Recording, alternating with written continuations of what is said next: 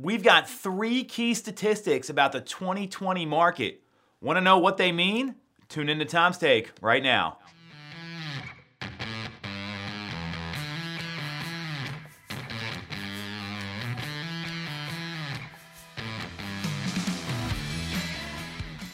Welcome back to the show. We are in the first quarter, early January 2020, and the data is starting to trickle out about what people are predicting will happen in the 2020 market.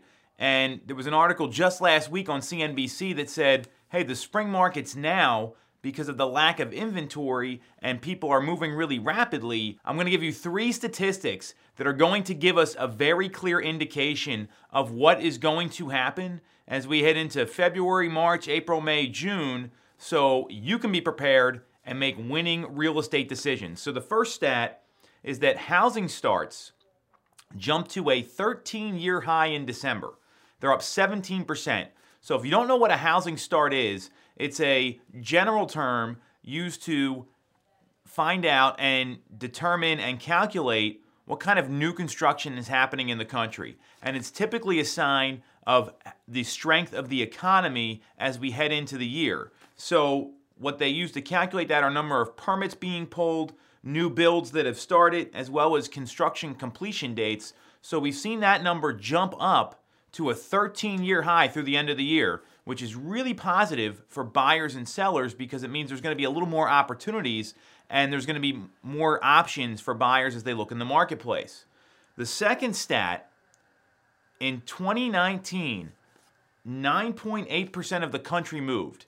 It's the lowest number since this number has been tracked. That started in 1947 and is down slightly from 10.1% in 2017 and 2018. So what does that mean for buyers and sellers? Sellers, there's low competition out there right now. I say this all the time. And when there's low competition, and assuming you're going to be pricing your home correctly, getting it marketed the right way, and making sure it shows well, it's going to be a very favorable market reception. What it also means, if you're not getting offers on your home, given the lack of competition, you may need to take another look at your price and how you're positioned. For buyers, what this means is that if you see a home that you're maybe 70, 80% on, knowing that prices are still going up, you may not want to hold off and wait for the next opportunity. You might want to jump on the next one in front of you because the next situation could be more competitive. We're seeing multiple offers all the time.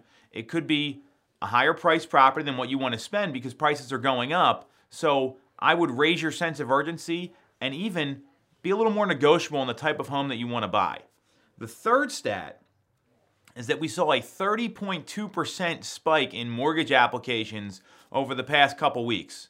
So sellers, if you're watching, that means the buyers are out there ready and waiting for you to come to the market so they can come in your home and try to secure it. And if you're a buyer, what that means is there's more competition coming. So don't wait until the spring when everybody else is looking for homes. You want to get out there now so that you can beat some of this competition while they're kind of getting their ducks in an order, getting things ready to go so they can buy something in the spring because of the advice that realtors give to people, not me, not our team, but that spring's the best time to buy and sell a home. What it really comes down to for sellers is when there's no competition, that's when you want to be on the market. And for buyers, it's when the right home comes up that's going to fit your needs. That could be any time of the year. So 13-year high in housing starts, 9.8% of the country moving last year, and 30.2% application spike in mortgages. All stuff that's going to have a major impact in 2020. You got specific questions after I broke it down for you there. You know where to reach me. Otherwise, we'll talk next week. Thanks for watching.